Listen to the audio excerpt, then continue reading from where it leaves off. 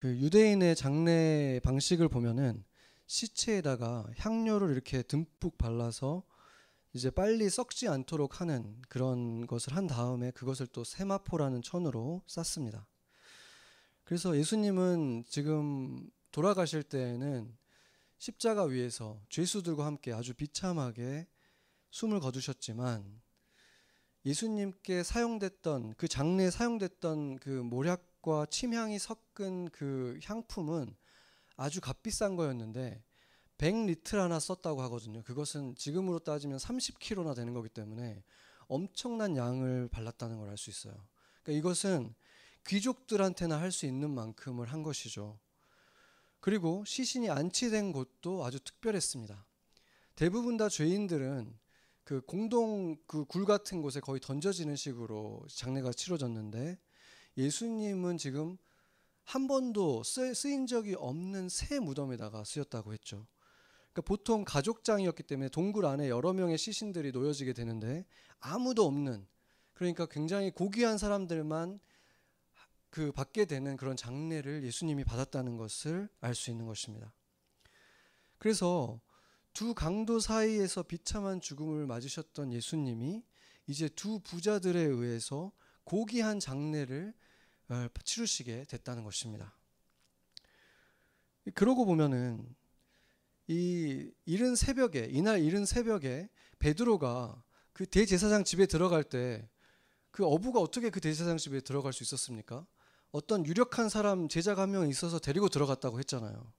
그러니까 아마 이 니고데모나 이 아리마대 요셉 중에 한 사람이 베드로를 데리고 들어간 거죠. 그래서 그것을 보면 예수님이 신문을 당하고 고문을 당하고 뭐 그런 모욕들을 당하고 있던 그때에 지금 그 둘 중에 한 사람도, 베드로만 있었던 게 아니라 그 사람도 있었는데 그 사람은 추궁을 당하지 않았을 뿐이고 예수님이 당하고 있는 걸 다 보면서도 아무것도 하지 못했던 그 사람이었다는 걸 알 수 있죠. 그런데 그 사람이 십자가를 보고 나서 변화를 받았다는 것을 우리가 확인하게 되는 것입니다. 십자가를 봤을 때 그의 마음속에 그려진 그림이 있었던 거죠. 이사야서 53장 7절 8절을 보면은 우리가 너무 잘 아는 구절이죠. 그가 곤욕을 당하여서 괴로울 때도 입을 열지 않았다. 마치 도수장에 끌려가는 양처럼 끌려갔다. 이렇게 그 장면을 깨닫게 된 거예요. 이 이사야서에서 보면은 8절에 보면은 이게 과연 내 백성들의 허물 때문인지 이 사람들은 알지 못했다라고 말하잖아요.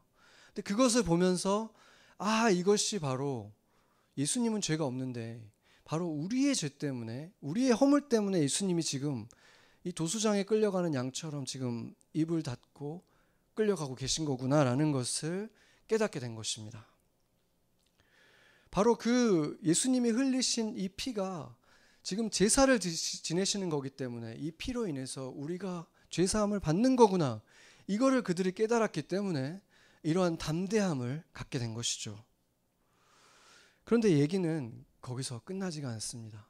죄사함을 받고 영생을 얻고 천국의 시민이 되는 것으로 끝난다면 성경은 여기서 끝나야 되겠지만, 신약 성경은 온통 이 구원을 받은 우리들이 이제는 그러면 어떤 모습으로, 어떤 존재가 되어서 살아가는지에 대한 얘기들로 가득한 거예요. 먼저 마리아를 보면, 이제 마리아가 안식일에는 시체가 있는 이 무덤을 찾는다거나 뭐 돌을 옮기거나 향유를 붓는다거나 하는 것, 그 중에서 어떤 것도 할 수 없는 게 안식일이었잖아요. 그게 다 금지되어 있었기 때문에 안식일 다음 날에 이제 이 무덤을 찾은 것인데, 마리아가 얼마나 예수님을 그리워했으면, 아직 날이 새지도 않았는데, 날이 새기 전에 이미 무덤에 도착했다고 하잖아요. 그러니까 얼마나 지금 예수님을 보고 싶어 했는지 알 수 있는 거죠. 그런데 그 앞에 아주 충격적인 장면이 펼쳐졌죠. 그 무덤을 막고 있던 그 둥그런 그 아주 무거운 돌이 있는데, 그 돌이 이미 굴려져 있고 무덤이 열려 있는 거예요. 그리고 그 안에 예수님의 시신은 보이지 않았던 거예요. 그래서 성경이 뭐라고 합니까? 마리아가 즉시 달려갔다고 표현을 하고 있어요. 그러니까 그 충격과 고통 속에서 혼비백산 돼가지고 그 제자들에게 막 거의 진짜 미친 사람처럼 막 뛰어가는 거죠. 그 새벽에. 그것을 굉장히 디테일하게 기록을 하고 있어요.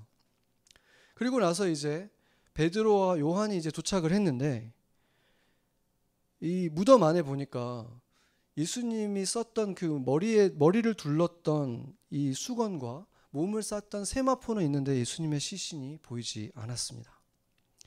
그래서 8절과 9절을 보면은 이제야 무덤에 먼저 갔던 그 제자가 이제 요한이죠. 요한이 이제야 들어가 보고 믿더라 이렇게 말하고 있어요. 뭘 믿었다는 것입니까? 이 마리아의 말을 이제서야 믿었다는 거예요. 마리아가 그렇게 뛰어와가지고 예수님의 시신이 없어졌다고 말했는데 그때는 못 믿고 지금 자기 눈으로 본 다음에야 믿었다는 것이죠.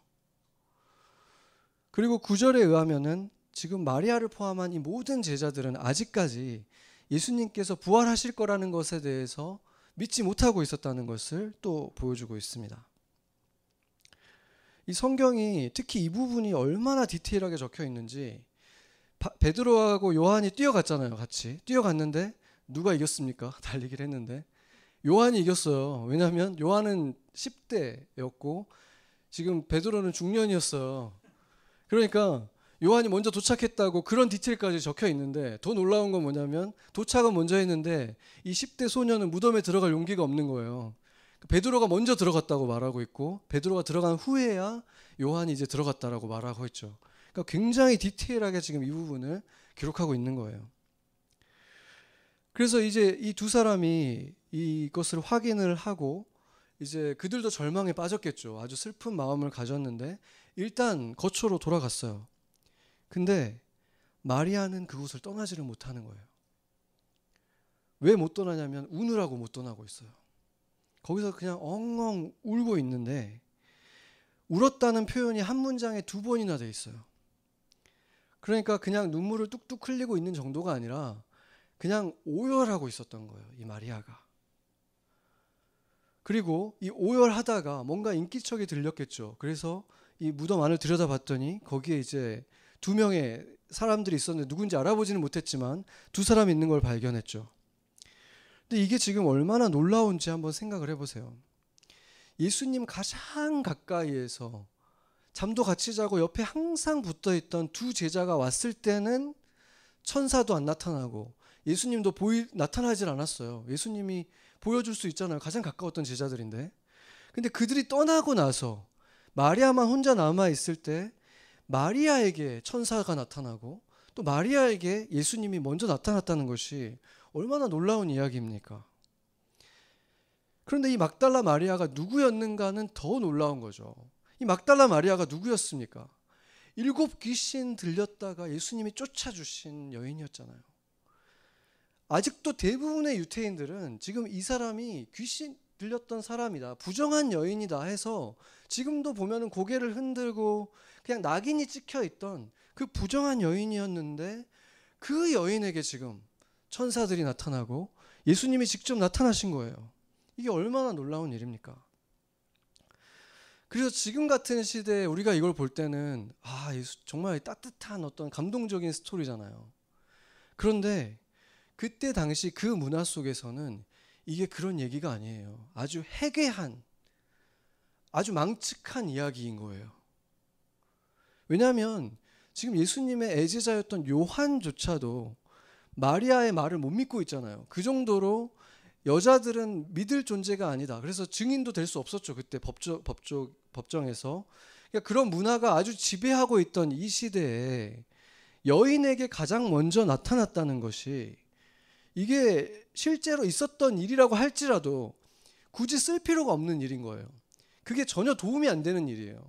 복음을 전파하는 거에도 도움이 안 되고 부활 사건이 실제로 있었다는 것을 증명하는 데에도 조금도 도움이 될 게 없는 이야기를 지금 이렇게 자세하게 적고 있다는 거죠.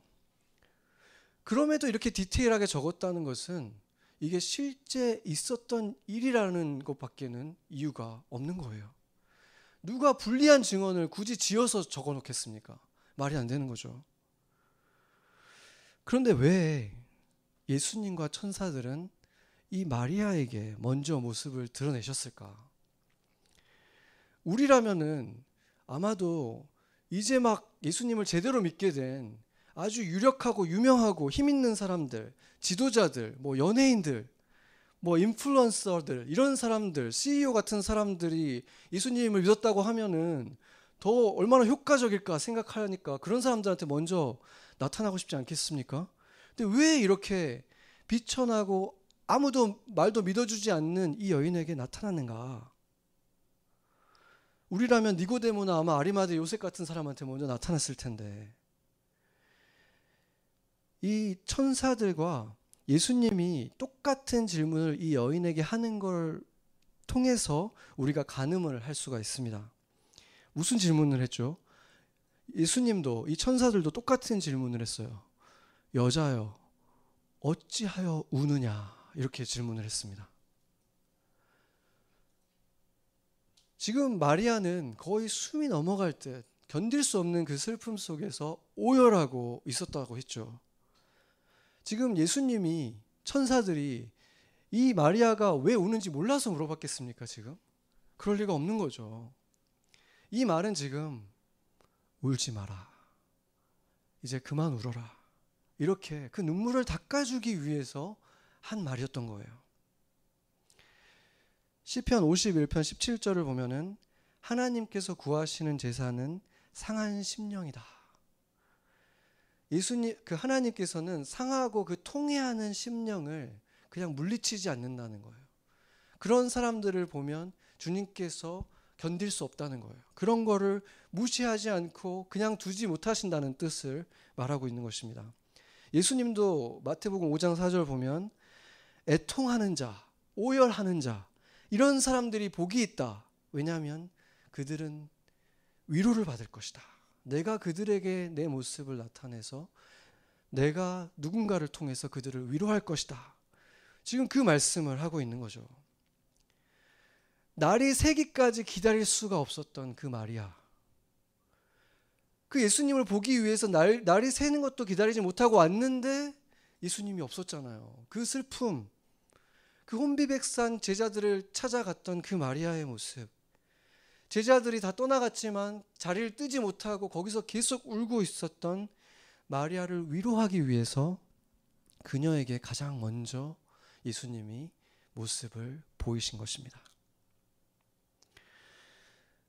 정말 예수님이 이런 모습을 볼 때 정말 우리 마음도 따뜻해지지 않습니까? 예수님은 그냥 멀리 계신 심판자 같은 분이 아니라 정말 우리의 그 슬픔을 보시고 견딜 수 없는 그 슬픔을 공감해 주시고 그걸 위로하기 위해서 직접 찾아와 주시고 하는 이런 따뜻함이 우리에게 느껴지잖아요.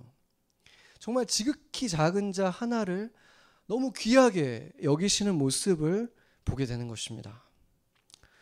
그리고 이제 그 이름을 불러주셨죠. 마리아야, 이렇게 친근하게 불러주셨습니다. 그런데 왜 예수님을 마리아가 보자마자 알아보지 못했는가? 이거에 대해서는 이제 몇 가지 설이 있어요. 첫 번째는 이제 너무 많이 울어가지고 이렇게 눈이 퉁퉁 붓고 막 눈이 흐려져서 이렇게 흐려져 있으면 잘 안 보이잖아요. 그래서 그랬을 것이다. 그리고 또 예수님이 그 십자가에서 죽으시는 걸 직접 목격했잖아요. 그렇기 때문에 부활할 수 있을 거라는 상상도 하지 못했기 때문이다. 그리고 또 한 가지는 이제 예수님의 모습이 변했기 때문이다 라고 이렇게 다 보고 있는데 이게 다 맞는 말인 것 같아요. 왜냐하면 제자들이 지금 눈이 퉁퉁 안 보고 있던 제자들도 예수님이 나타나셨을 때 바로 못 알아보거든요. 왜냐하면 예수님이 실 리가 없다, 지금 그런 마음이 딱 있기 때문에 보이지 않는 거죠.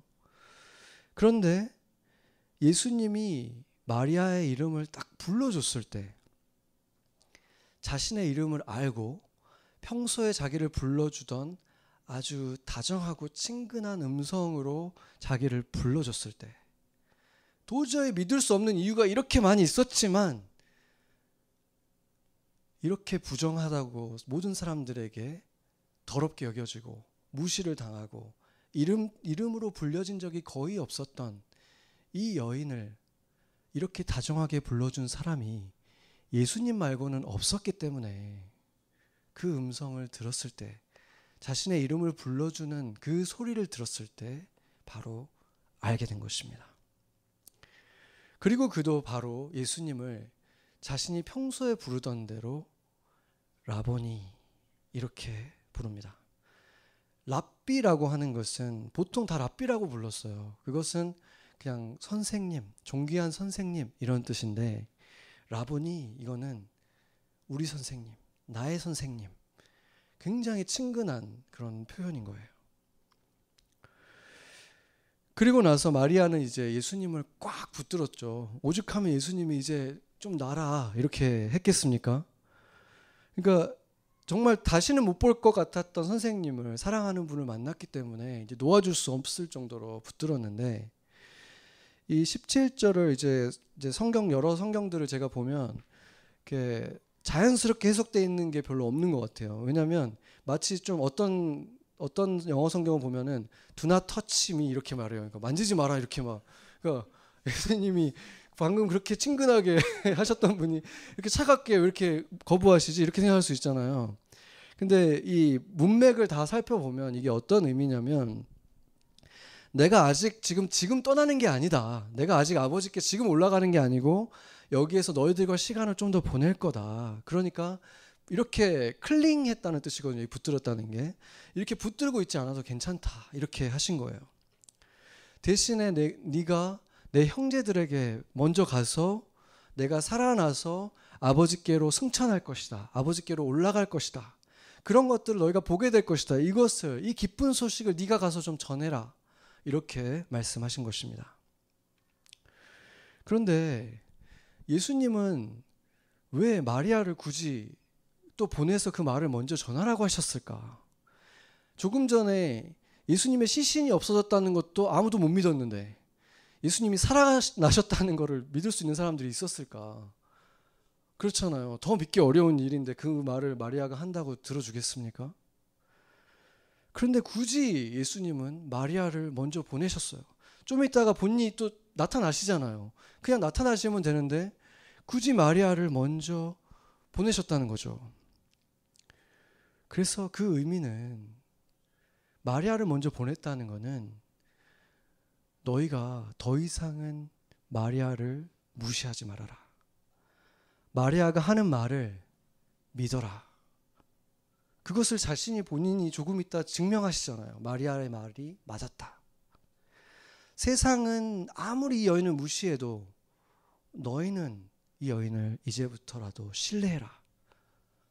이 여인을 제자로 보고 계셨다는 것이죠.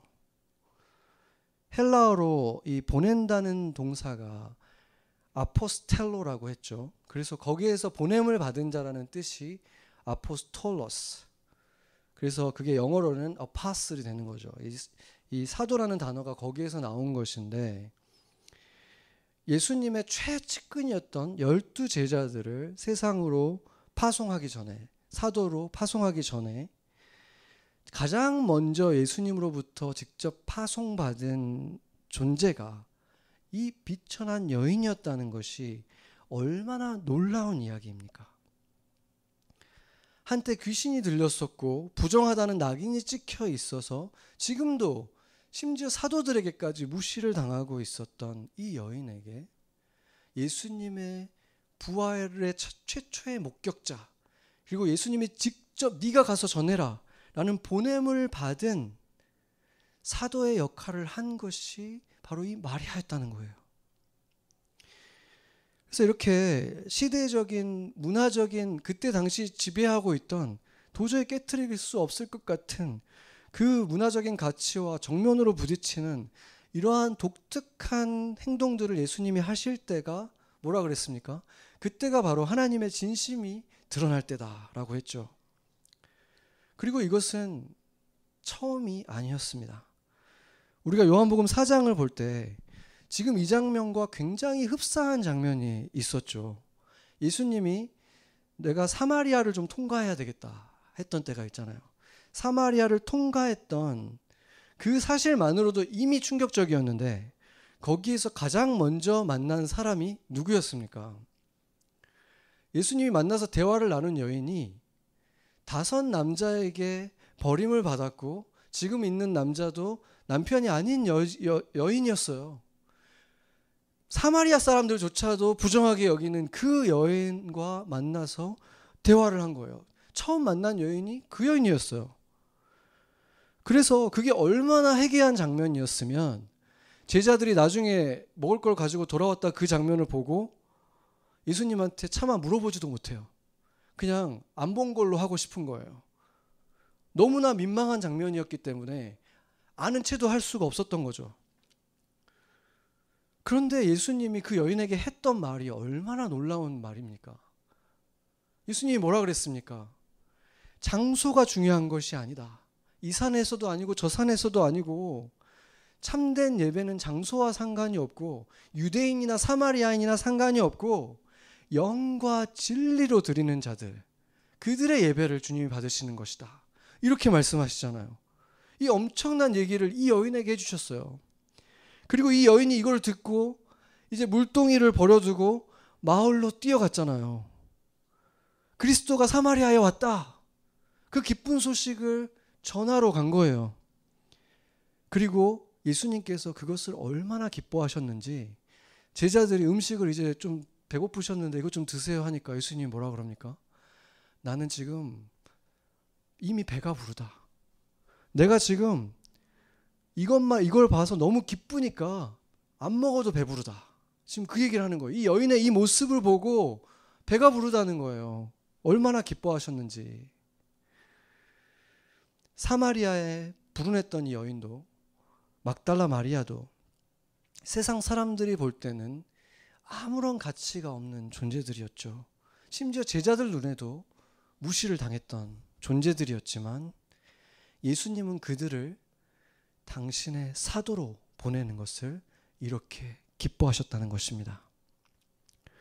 이 사도라는 뜻을 지금으로 치자면은 대사라는 것과 똑같은 거예요. ambassador.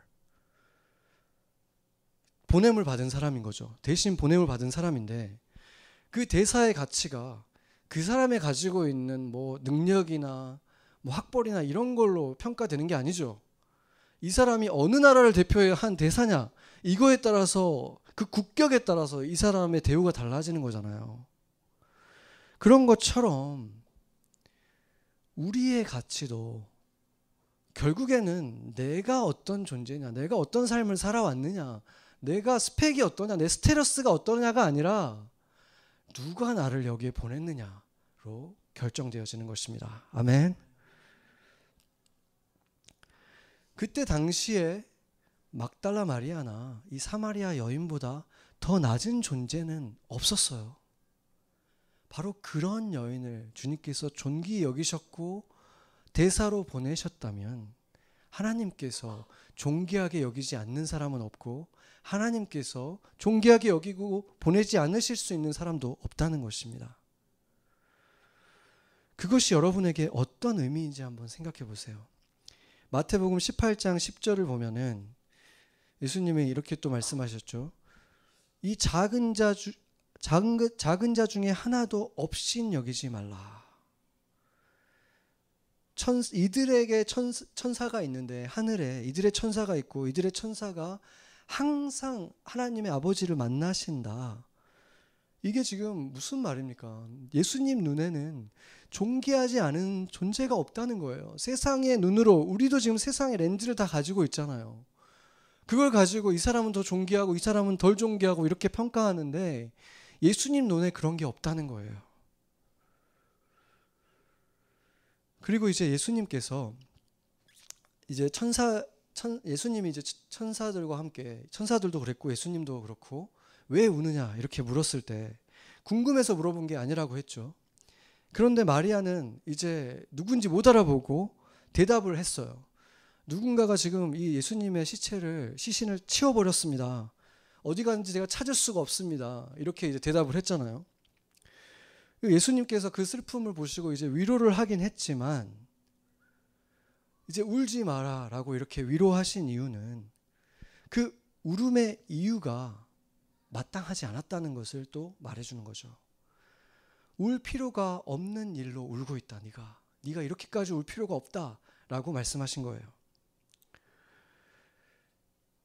이것을 통해서 우리가 알 수 있는 것은 내가 원하는 곳에서 주님을 찾지 못했다고 할지라도, 내가 원하는 모습으로 주님이 있지 않다고 할지라도 울 필요가 없다는 것을 말해주는 거예요.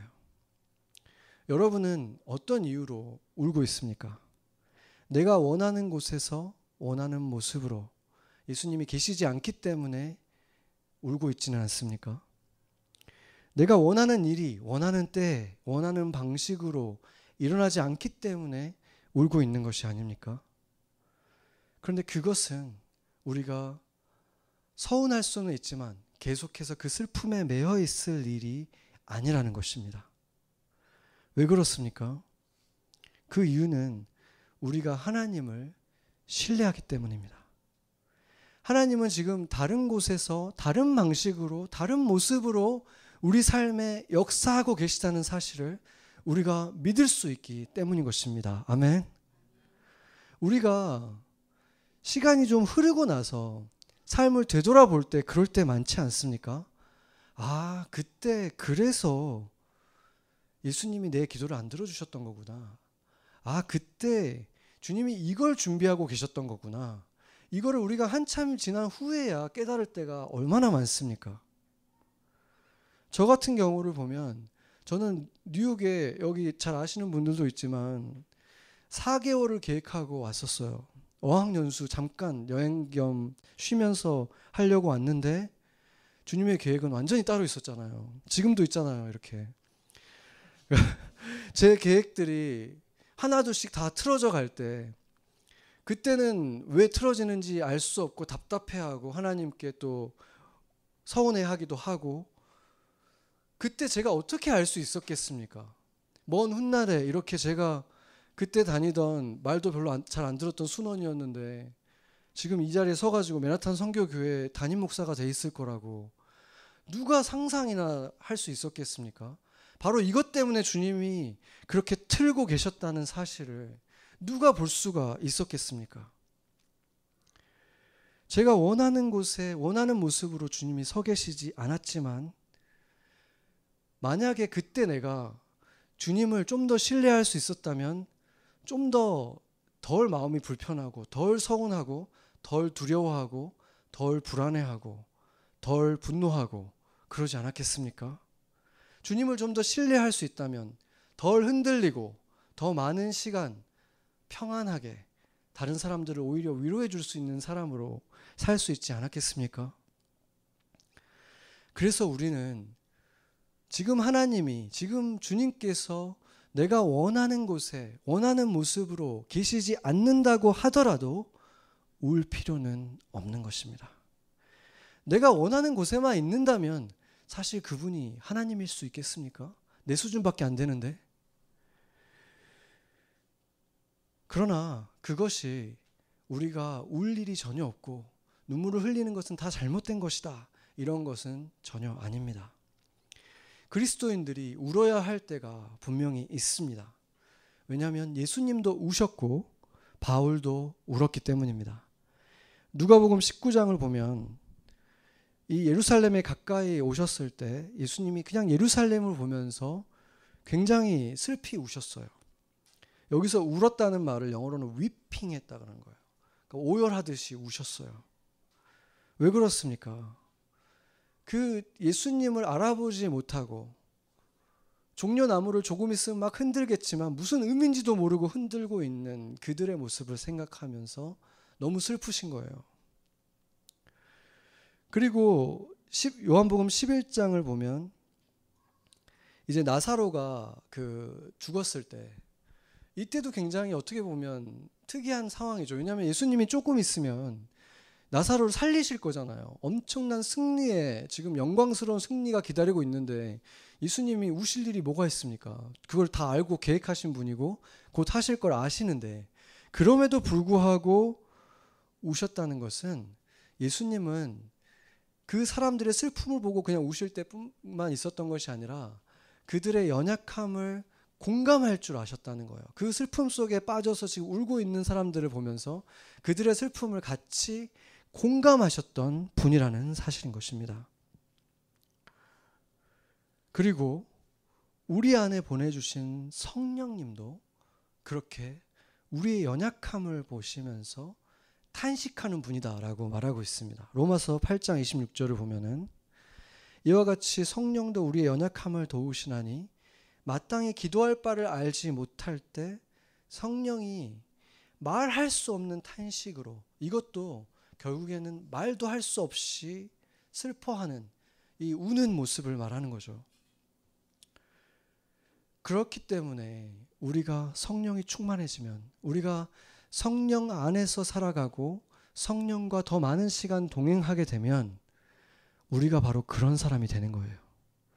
예수님처럼 울 필요 없는 일로 울고 있다고 해서 너는 왜 울 필요 없는 일로 우니? 이렇게 말하는 사람이 아니라, 신학적으로 그거는 하나님이 다 결정하신 일이야, 믿음으로 그냥 지나가, 이렇게 차가운 조언을 하는 사람이 아니라 그냥 그 사람의 연약함을 보고 말하지 말고 같이 탄식하며 울 수 있는 사람이 된다는 것입니다.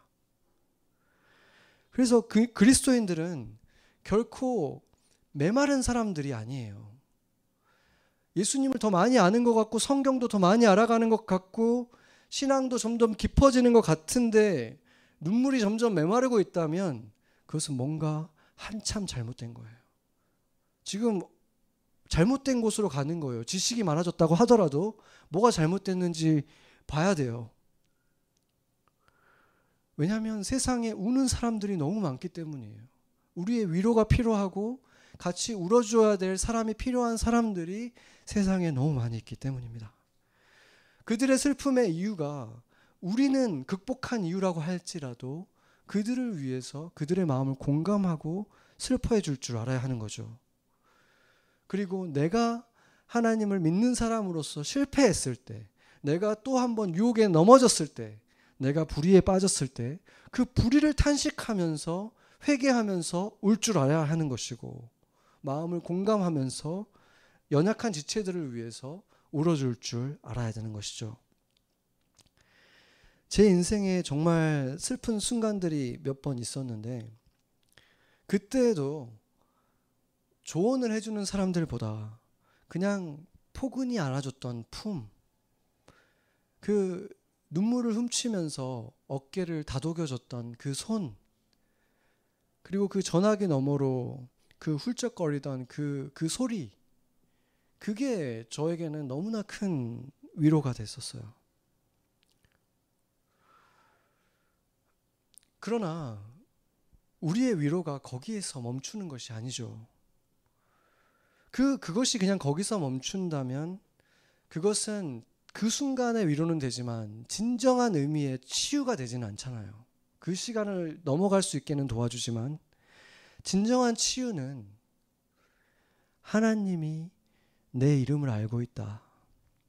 하나님이 나를 알고 있다. 마리아를 불러주신 그 예수님의 음성을 들어야 한다는 것입니다. 마리아에게 그 불운하고 불행하고 사람들이 보기에 부정했던 그 여인을, 누구도 그렇게 자신을 불러준 적이 없었던 그 여인에게 하나님의 아들이 찾아와서 마리아야 불러줬을 때 그것이 그 사람에게 치유를 주는 것입니다. 주님은 이제 우리가 성령을 우리에게 보내주셨기 때문에 이제 우리가 누군가에게 그 품이 되어주고 손이 되어주고 어깨가 되어주라고 교회를 세우신 거예요. 예수 그리스도의 몸이라는 것은 눈물이 많은 이 세대에, 이 사람들에게, 누군가에게 바로 그러한 존재가 너희가 되어줘라 하고 우리를 보내신 것입니다. 우리가 뛰어나기 때문이 아니라 우리가 그 음성을 들었기 때문에, 우리가 그 사랑을 받았고 위로를 받았고 그 치유를 먼저 받았기 때문에 우리를 보내시는 것입니다.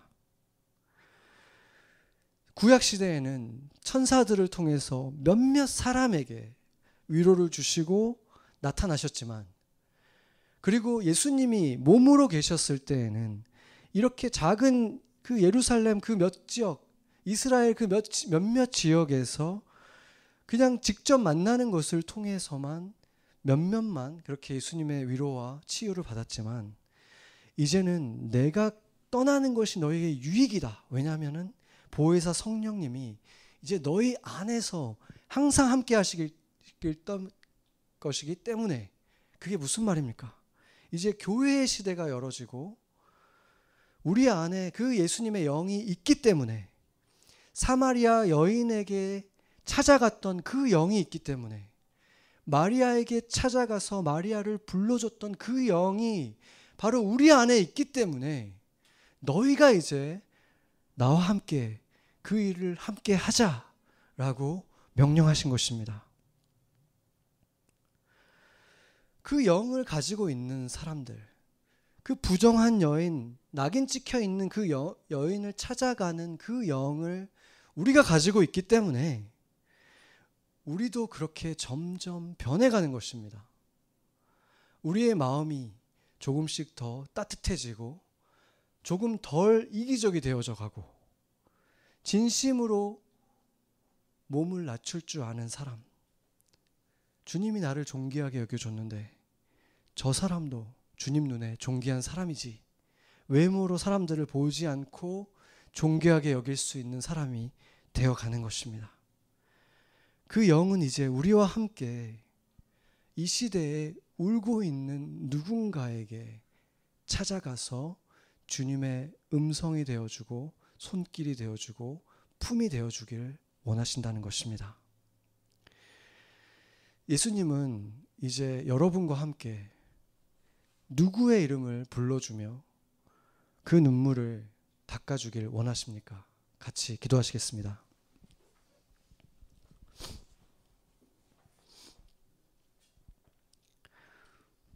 주님, 주님의 눈에 귀한 사람은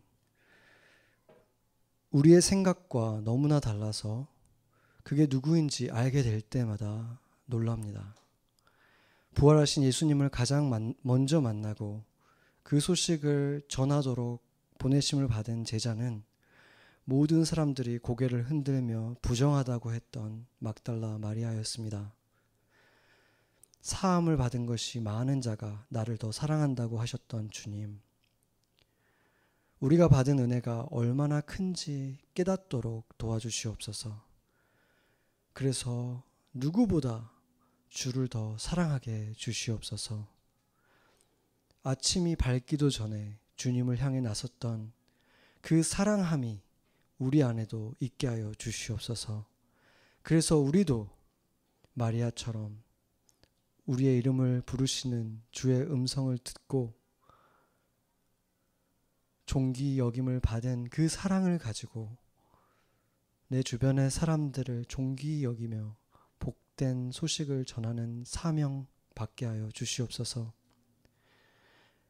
뭐 하나만 잘못되어도 모든 것이 끝날 것처럼 두려움과 불안 속에 살아가는 우리의 이웃들의 어깨를 다독이는 손이 되게 하시고, 그들을 바라보며 글썽거리는 예수의 눈을 가진 사람이 되게 하시고, 주와 함께 그의 이름을 불러주는 목소리가 되게 하여 주시옵소서.